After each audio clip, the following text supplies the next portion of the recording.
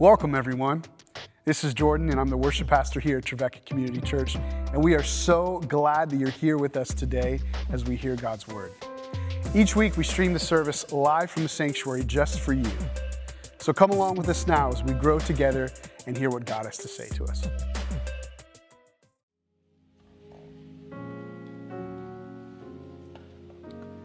Our scripture this morning comes from 1 Thessalonians chapter 2, verses 1 through 13. You yourselves know, brothers and sisters, that our coming to you was not in vain. But though we'd already suffered and been shamefully mistreated at Philippi, as you know, we had great courage in our God to declare to you the gospel of God in spite of great opposition. For our appeal does not spring from deceit or impure motives or trickery, but just as we have been approved by God to be entrusted with the message of the gospel, even so we speak, not to please mortals, but to please God, who tests our heart. As you know, and as God is our witness, we never came with words of flattery or with a pretext for greed, nor did we seek praise from mortals, whether you or from others, though we might have made demands as apostles of Christ. But we were gentle among you, like a nurse tenderly caring for her own children. So deeply do we care for you that we are determined to share with you not only the gospel of God, but also ourselves, our own selves, because you have become very dear to us. You remember our labor and toil, brothers and sisters. We work day and night so that we might not burden any of you while we proclaim to you the gospel of God. You are witnesses, and God also, how pure, upright, and blameless our conduct was toward you believers. As you know, we dealt with each one of you like a father with his children, urging and encouraging you and pleading that you lead a life worthy of God, who calls you into his own kingdom and glory. We also constantly give thanks to God for this, that when you received the word of God that you heard from us, you accepted it not as human word, but as what it really is, God's word, which is also at work in you believers. This is the word of the Lord. Thank you, Charles. Thanks be to God. Amen. Well, friends, we're continuing on in our series, brand new series called The Good Life. If you've been with us over the last several months, you know that we've been looking at the good place, we've been looking at good work, and now we're turning our attention to the book of 1 Thessalonians. We kicked it off last week, and we're paying specific attention to the good life. What makes a life good? Now, part of what we talked about last week was the fact that many of us, let's be honest about it, haven't really spent a lot of time thinking too deeply about what makes a good life. The problem with this is that many of us are making actual decisions about our life based on a vision of the good life that's probably gone unexamined. Where did we get this vision? How has this vision come to be? Have we actually taken time to evaluate whether this vision is good so that the decisions that we are making are leading us to goodness? I introduced last week what I think is the primary mode that many of us have come to understand the good life, which is what I'm calling the magazine collage approach to the good life. That's basically where we walk through life and we see some stuff that we like, we see some stuff that evokes a little bit of desire in us, and we go, oh, that would be really nice. I want that. Maybe it's that kitchen remodel. Maybe it's that whole new house. Maybe it's that car that you wanted to drive. Maybe it's that educational opportunity. Maybe it's that job. Maybe it's that relationship. Whatever it might be, we look at that and we say, if I could just get my hands on that and incorporate it, now I am living the good life. The problem with this is that every single thing that might go on our collage board, even if we get it, it's not bad. It's just finite. It just has limits. In other words, the job will come to an end, or we might lose that relationship, or the house needs repairs, or something along. We experience the limits of its goodness, And then we are left in a deeply unsatisfied position, thinking there's no hope of the good life. And what we begin to see last week through 1 Thessalonians 1 is that Paul seems to be thinking that the Thessalonians are living a good life precisely because they've stopped trusting in finite stuff. He calls them idols. And they've come to trust in the true and the living God who knows no bounds to goodness. That we can use these temporary, finite things of ours to love a God whose goodness knows no bounds. And so this week, we're turning our attention to chapter 2 of 1 Thessalonians, and we're beginning to zero in even more closely on how we might have come to understand a vision of the good life. Maybe it's not just the magazine approach. I think that's a big part of it. But I also think for many of us, we have come to understand a vision of the good life that's been given to us by the people who are closest to us. Yeah.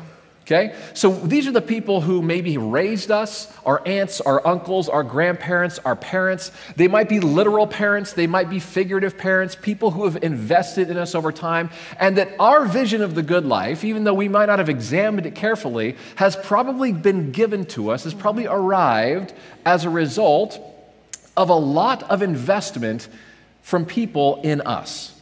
So I want to take just a few moments this morning to examine this.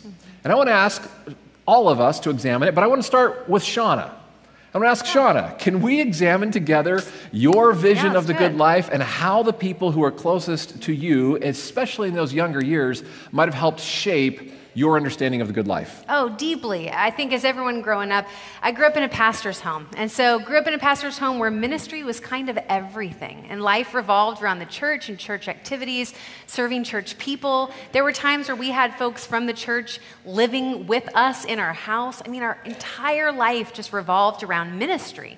And because life revolved around ministry, it became really clear to me at an early age that that meant we didn't really pursue a life of nice things. You know what I mean? Like we never had a new car.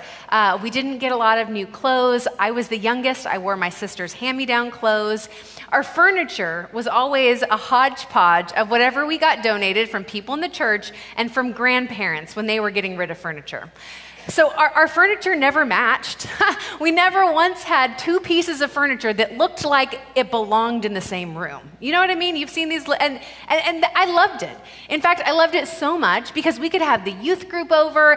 People could be climbing on top of stuff. You don't worry if a soda got spilled on it, because you probably wouldn't notice. I mean, honestly, you probably wouldn't notice. And I loved growing up in that environment where that was the good life for us. And it felt so good that life and ministry was happening in a living room like that. So I will never forget driving home for fall break my freshman year of college. I'd moved away to college. I'd only been gone 2 months. And I come home to visit, bringing my roommate from college with me. I'm so excited. I'm going to introduce her to my family. She's going to get to see my home, and I'm so thrilled to introduce her to our good life. And we walk in the front door, and all the hodgepodge furniture is gone, and there is a brand new sofa and matching love seat. And I said, where am I? This is not my home. In fact, I actually weirdly got very upset by it. It was one of those sofas that's like so puffy and fluffy and flowery with all the matching pillows, so many matching pillows. You can't even sit on the couch. It was not functional. And so then my roommate had to hear this rant from me, the entire 4-hour drive from Bakersfield back to San Diego. I just ranted to her about, who are these people? I thought we were living a different kind of life. How dare they buy a matching sofa and love seat? And my roommate finally said to me, Shauna, they're finally empty nesters. They get the furniture they want. Get over it.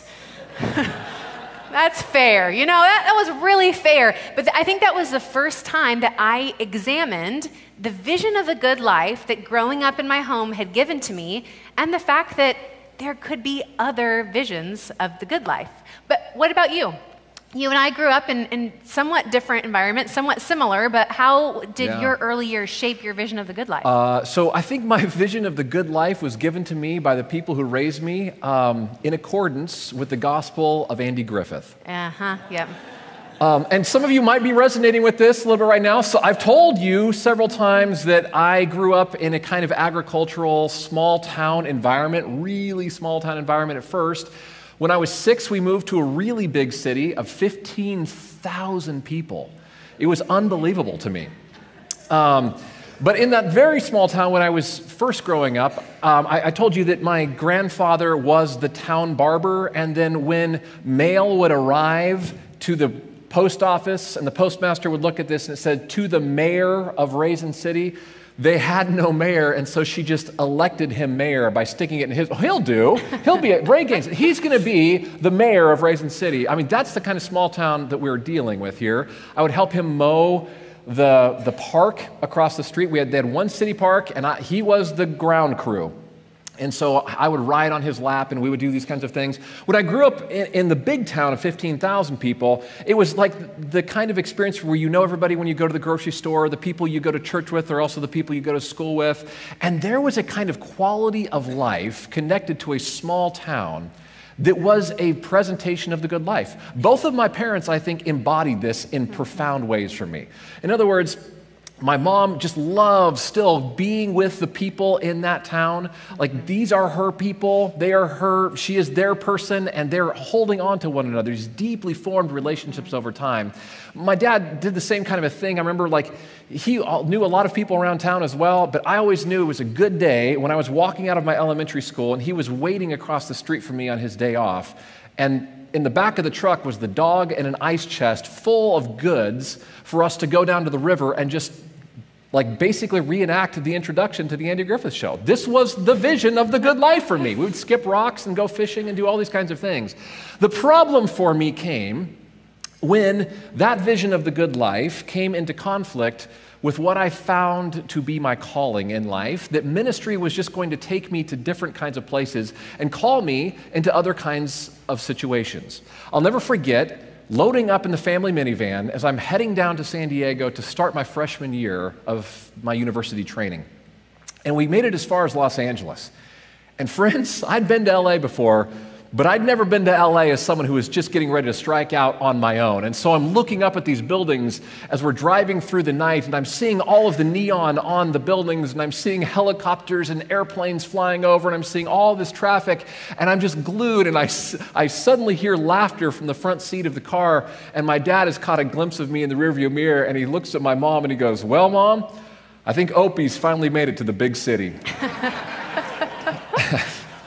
And I'll just be honest about the fact that that vision of the good life was part of what was in conflict with me. And I think, Shauna, you will testify to this, that I still live this tension inside of me, that I am still deeply faithful to the call of God, and yet if I could do anything to get back to that vision of the good life, I would do it. I would love to go live in a small town if God would call us to some kind of ministry like that, right? You are forever wrestling with the fact that you are Dr. Tim Gaines. You feel like that should not be your title, that you should be fishing somewhere. I absolutely resonate with that. So Paul and Silas are the ones who come into this town, Thessalonica, and they begin teaching them the way of Jesus and talking with Jews who were observant Jews in the town and telling them about the Jewish Messiah, Jesus Christ, who has come. And as they start to tell this story of Jesus, and they start to tell the story also to Gentiles about the fact that the Jewish Messiah has come and is here for you also, and gathering up this Christian community there in Thessalonica, he's casting for them a vision of the good life that's very different from the rest of the ancient Romans. Very different from their neighbors and coworkers and even their family members. And so as they start to form this church, this Christian community, the Christian community is starting to live in a way that's quite different from the world around them, with a different vision of the good life. And these two visions are so opposed to one another, it seems, that it really creates controversy in Thessalonica. In fact, it creates a lot of controversy. The people accused Paul and Silas. You can read this in Acts chapter 17. If you want to read about the planting of the church in Thessalonica, read Acts chapter 17, where they are accused, Paul and Silas are accused of turning the world upside down. It's quite an accusation. So apparently, this vision of the good life that Paul and Silas are presenting, the good life in Jesus Christ, is so different from the way everyone else is living their lives that it feels like they are turning the world upside down. In fact, everything that seemed right is wrong, and what seemed wrong is right, and what seemed good is not, and it turned the world upside down, essentially. And so a riot breaks out. A mob forms. In fact, the mob was formed in order to disrupt the Christians and to disrupt the momentum that they were gaining in that town. And as this riot breaks out, this mob, because these people are turning the world upside down, the Christians come to Paul and Silas and say, we have to get you out of here. Not tomorrow, tonight. We have to sneak you out immediately. It is not safe. And so they sneak Paul and Silas out in the middle of the night, the cover of night. Now, the real insiders in the church life would have known what was going on and would have understood that they needed to get Paul and Silas out immediately. But you all know how church life is. I imagine there were some people around the edges that are like, oh, this is pretty shady. This is some pretty shady stuff that they're here one day and just gone the next. You wake up one morning and Paul and Silas have just disappeared in the cover of darkness. Well, this is not the way Paul and Silas wanted to leave the church. This is not how they wanted to end their time with the Thessalonians, but they have no other choice. They are ripped away very suddenly, and they hope that they've done enough in their time to model good life in Christ. They hope that they've done enough to teach them and to show them how to live as citizens of the kingdom of God and not just as citizens of Rome. They hope that they have done enough to truly shape this vision of the good life, that it will be powerful enough even now that Paul and Silas are not with them. But they're going to have to trust God to finish the work that Paul and Silas began and hope that what they did was enough. And that's where Paul starts to use parenting language. Did you pick it up in the reading this morning? He's talking about himself in the role of both mother and father.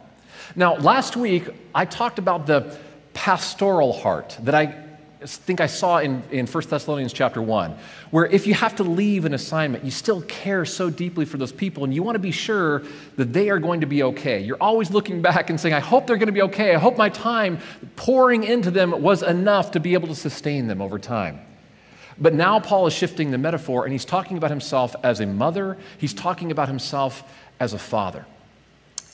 And I resonate with that too. For those of us who have been a mother or a father, whether that's an actual mother or father, or that's some kind of figurative mentoring role in the life of young people, there's something about that resonates deeply because you always hope you've done enough so that in some sense, their life will be able to turn the world upside down. Yeah. It's the kind of question that I ask myself every morning when we're putting our kids on the bus. We are sending them into a world where there are all kinds of visions of the good life that are being presented to them. This is what the good life looks like. This is what the good life looks like. And every time I send them off, I'm thinking about the prayers that I've prayed with them the night before. That Jesus would fill their heart with love so full that there's just no room for anything else. That the vision of the kingdom of God really, truly is the good life. That really, Jesus is the only thing that really is actually going to make the world new. The rest is just a bunch of repeats with different names slapped on.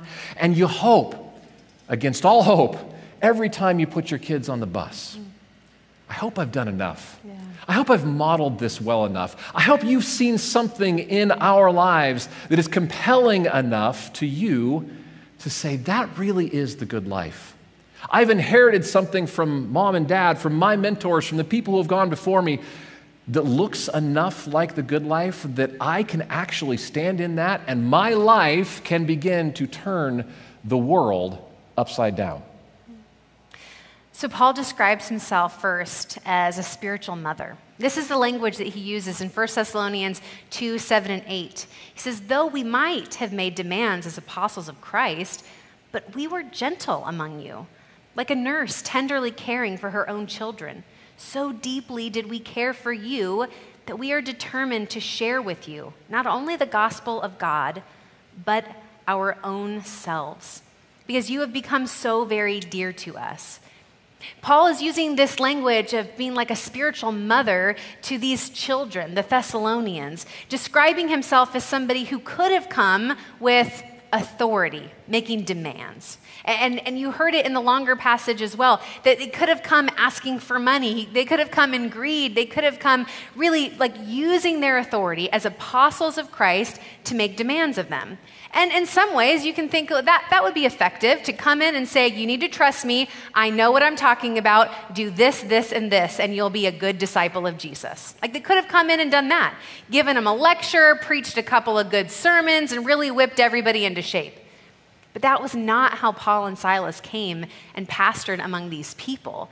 In fact, he describes himself not like somebody coming, making demands as an apostle, but giving of their own lives, using the analogy of a nursing mother who's giving of her own body in order to feed her children. So deeply did we care for you, it says. I had a friend once who used to tell me that if she ever got in trouble and needed to go to one of her parents and figure out which one it was going to be, if she went to her dad, she was going to get a lecture. And if she went to her mom, she was going to get a hug and help. Now, I know that that's kind of gendered stereotypes. And in fact, Paul is the man who's describing himself like a spiritual mother, not as the one coming to give a lecture, but as one who's coming to give of his own self. This is the way that Paul and Silas came and behaved among the Thessalonians, with this kind of tender, nurturing care that was not just there to preach them a sermon or give them a lecture, but to give of their very lives, tenderly caring like a mother cares for her own children. And then, if you saw, Paul starts describing himself as a father. Now, I know this morning that as you hear us talking about mother and father, and this connection to the vision of the good life, some of us want to live into the vision of the good life that our parents might have modeled for us. Others of us have said, I want nothing to do with that kind of a vision of the good life. Others of us are saying, the vision of the good life was presented in negative form for me. That I'm trying to carve out a vision of the good life in reaction against what I saw in my mother and my father. But if you hear Paul's language, the mother imagery here is that kind of giving of self, that nurturing vision of the good life. Not just lecturing, but giving of his own self. And then the father metaphor is one that's also fascinating to me, largely because the father role, especially in first century Roman culture, was the one who was designed to take the kids when they were of age to be able to start leaving the house. Maybe there's still younger siblings that mom is caring for in the house, and now these kids are making their way into the world, and it's the father's job to take these kids and help them associate with society. In Roman culture, it's the father's job to help them socialize into the rhythms and the practices and the cultures to make them as good Romans. So here's what I love about this passage. Paul describes himself not only as the nurturing mother, but also as the father who is now helping them to socialize into this kingdom that Jesus is bringing. That, I think, Paul sees as the good life. That he's helping to nurture them, and he's helping to say, I'm helping you to socialize into this kind of a culture. I'm helping you learn the customs and the words and the ways that we're supposed to live like this. Now, as a father, I sometimes wonder if I have been at all effective in these ways. Anyone who has ever taken kids to a restaurant knows exactly what I'm talking about here. Kids will do anything. They'll do anything because why? They haven't been socialized yet to say, that's not the noise we make in this public environment. This is not the way that we consume our food, especially when there's other people watching. And you feel this deep sense of wanting to socialize them, to help them pick up on the practices and the customs of a particular culture. That, I think, is Paul's deep desire here. He's reminding the Thessalonians that I wasn't with you as long as I would have liked to have been, but did you see what I did with you? Did you see how I helped you to live the good life? That I wasn't just nurturing you, I was also giving you a pattern and practice to live into. And here's the really subversive part of this. I was helping you not to be a good Roman, but to be a good follower of Jesus. I was helping you to be the kind of community that would go into the world for the sake of turning it upside down.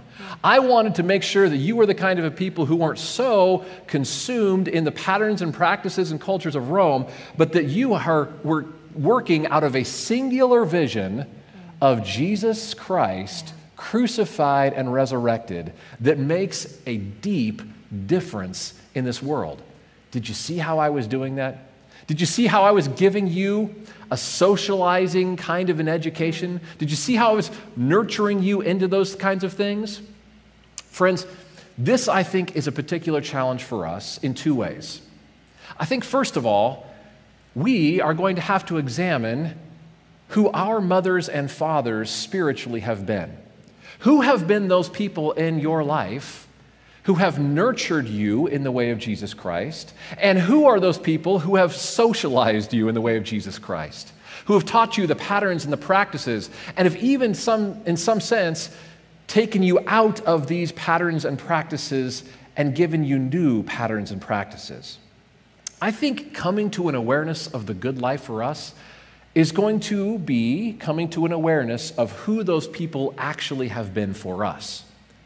But the second part of the challenge, and this is really, I want to lean in this morning, is how we are being spiritual mothers and fathers to the coming generation. This is deep in my heart in the work that I'm doing these days on a university campus. In some sense, I read a passage like this and I go, whoa, that's a lot of responsibility. I don't want to be a spiritual mother or a spiritual father. But in a very real sense as well, I don't want to shirk that responsibility for a minute. I want to lean into this. I want us to be the kind of community where young adults can come to a hill like this and have really good spiritual mothers who give of themselves, and have really good spiritual fathers to say, here are habits and patterns and practices, and there's all kinds of visions of the good life that are coming at you left and right, but I want to give you this one because I think it really is the truth of the good life. Who have those voices been for you? Yeah. How can you be a spiritual mother or a spiritual father for someone who is following in your footsteps, coming along behind you? Are you ready to take that responsibility? I know for me, I'm really grateful to have had a mother and father who really were examples of Christ-likeness in my life. But beyond my mom and dad, I've had incredible spiritual mothers in my life that have really given of themselves and shown me what it was like to be a spiritual mother, to give of yourself. When I first went off to college, I was there to study pastoral ministry, to become a pastor. And so I assumed that the training that I needed was going to be in biblical studies and theological studies. I needed to learn how to preach sermons and lead board meetings. That's what I thought I came to college to learn how to do, right? Well, one year I applied to be a resident assistant, which meant I was going to be a student living in a dorm room among a bunch of other college-age girls, and really I was supposed to be the leader of that group of dorms. And so I came in thinking this will be good leadership experience for me to have. Well, the resident director who I worked with, and we have some resident directors in our congregation, the resident director who I worked with, her name was Pat Hours. And Pat became like a spiritual mother to me. When I came in to learn these leadership skills of how to preach a good sermon and lead a good board meeting, I encountered Pat. I encountered Pat, who was like a spiritual mom to the entire dorm. When I would come in to have meetings with Pat, almost every single time, I'd walk into her apartment and there would already be somebody else on the couch. Someone who just felt safe in Pat's presence, who was able to cry and open up and talk and ask deep questions because Pat just made her feel safe. Pat always had food, always. It was a non-negotiable. You could not leave her apartment without having eaten something. It was this sense that she wanted to care for you, body and soul, make sure that you were well and whole. Her husband, Howard, also, they worked together like this beautiful team that Howard was always there to fix what was broken, to make sure that he unclogged the girls' toilets time and time again, even though he constantly complained about it. But they gave of themselves. And what I learned in those years watching Pat was the kind of spiritual leader I wanted to be. Not just somebody that came in and preached a sermon, and led a board meeting, but somebody who gave of themselves, of their very lives. Pat would go on to battle with breast cancer. It was a long, drawn-out battle that had starts and stops. But we watched her in that journey where she was actually losing her own life slowly over years. And we watched her graciousness and patience and the way that even as she was losing her life, she was still giving it away to others, giving away her story and experience, her wisdom, her care and nurture to the very last breath that she drew. Pat gave of herself. She was my spiritual mom who taught me how to do the same. I also had incredible actual parents. I'm grateful for this, who taught me and nurtured me and also socialized me into the way of the kingdom. But the church has this other way of giving us parents, and I'm grateful for that. One of my spiritual fathers was a Sunday school teacher who taught the 5th and 6th grade boys Sunday school class, and he got no combat pay for any of it. He showed up every single Sunday to teach a lesson to a bunch of adolescent boys, and I was the 5th grader who came in with about 5 or 6 6th graders, and when they all graduated into the 7th grade, I moved up into 6th grade, but that particular year there were no 5th grade boys to follow behind me, and so my Sunday school teacher, Bruce, showed up, and he taught me lesson after lesson after lesson after lesson just because I was there. He showed up with curriculum in hand, and he sat behind a desk, and he taught me Sunday school. I got to be honest with you, I don't remember much of the content of those lessons, but what I do remember is that he was socializing me into the way of the kingdom. This is what we do. We invest in people because we are getting ready to turn the world upside down. Everything else that is coming at you in terms of the vision of the good life would tell you that this is a foolish waste of time. I'm here to show you this is the way of Jesus Christ. I'm still so deeply grateful for that kind of an example. And then one more that I have to tell you about that has taken place in our congregation this week. And that is Jeff. Jeff is celebrating today his 5th birthday of sobriety.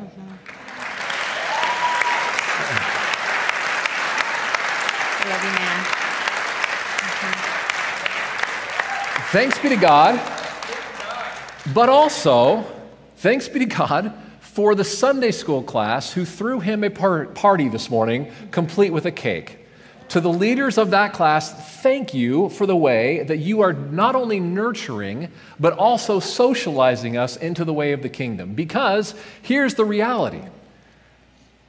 That is turning the world upside down, friends. Amen. That is the kind of kingdom mentality that I think can be nurtured in communities like this. And so as Sean and I walked and sat into that Sunday school room this morning and looked around the room, I thought, this is a room full of mothers and fathers. And Jeff, you are becoming a spiritual father to this congregation in ways that I can only thank God for. Amen. Thank you for your investment. And thank you for being the kind of nurturing and reorienting presence that our community needs. Grateful for you, my friend. As we get ready to head into a time of prayer, I just want to invite you to consider, who are your spiritual mothers and fathers? Who are the people that raised you into the kingdom of God, who showed you what it was like to serve Christ, who not just preached you a sermon or gave you a lecture, but gave of themselves in a way that was Christ-like, in a way that was godly? Who were the people that socialized you, who brought you alongside, who let you come alongside as they went on maybe to visit somebody in the hospital or help somebody with their house, who brought you alongside to show you the way that Christians interact with one another and the world around them? Who are those people for you? Just want to invite you to consider that this morning. Also want to invite you to consider, are there people that God has brought into your life that you are being called upon to act as spiritual mothers and spiritual fathers? Who might those people be? Who you have opportunity to have influence with? And to remember that that influence is not just there so that you can lecture them, tell them what to do and what not to do, and make sure they never step out of line. That influence is there so you can show them how to give of yourself, how to give of your life. how to lay down your life like Christ laid down his life for the church? Who are the people that God is bringing into your life so that you can have influence, so that you can socialize them? Again, not just to teach them a lecture, tell them what to do, but to say, hey, come alongside me. Come alongside me as I help someone in need. Come alongside me as I study scripture. Come alongside me as I pray for people that are in need. Come alongside me as I care for the needs of my neighbors. Come alongside me. Let me show you how this is done. Who are those people that God might have brought into your life to have influence so that you can act like a spiritual mother or a spiritual father? We can't do this on our own. We can't do this on our own. We really do need the body of Christ to show us what the good life in Christ looks like. Because there are so many competing narratives out there. There are so many competing visions of the good life. Acting like a spiritual mother or father, much like being parents, can be really thankless. And it never seems like it's done. You get to the end of a day and you wonder, is what I've done today enough? Have I given enough? Have I done enough? I just grieve. I think about Paul and Silas being torn away from this young fledgling community so much earlier than they wanted to be, wondering if what they had done was enough. Did they give enough? Did they care enough in the short time that they had? And yet Paul writes that their labor was not in vain. Their labor was not in vain because this investment that they made in the lives of the Thessalonians was now taken up into the life of Christ in the power of the Spirit, and they were bringing a new life into the world. And the church of Thessalonia, it would outlive Paul and Silas. The investment that they made was going to outlive them. And it was worth investing in, and they knew that their labor was not in vain. As you labor, acting as spiritual mothers and spiritual fathers, know that it is long, thankless work that doesn't happen in a day. It happens over weeks and months and years, but your labor is not in vain. As we head to this time in prayer, if there's somebody that's specifically on your heart, maybe who's acted as a spiritual mother or father to you, maybe ways that you need to come and just let God sort out the gifts that you've been given from spiritual mothers and fathers and the things that perhaps have not been helpful that you need to let go of, knowing that all of our spiritual mothers and fathers are human beings and we're complicated people. Or if today you've got somebody who's heavy on your heart that God might be laying on your heart for you to act as a spiritual mother or father towards. If you'd like to come and find a place of prayer here at the altar, or pray right where you are, that God might show you who are the people in your life that have influenced you and who are the people that you've called to be spiritual parents to. You may be hesitant to accept your calling as a spiritual mother and father. Mm-hmm. But friends, we are here not just to play church, but to be initiated into a kingdom that is turning the world upside down. Yeah. You might need to pray for some strength and wisdom to accept that calling and to ask for the Spirit's guidance in that work that you do. The altars are open as we go to prayer. Thanks for tuning in. Remember, you can join us in person in the sanctuary at 10:30 a.m. on Sunday mornings, live on YouTube or through our sermon podcast. If you'd like to give, you can do so at trevecca.church/give. Any other ministry resources can be found on our website. However you join us, however you choose to engage, know that you are loved. We're grateful for you.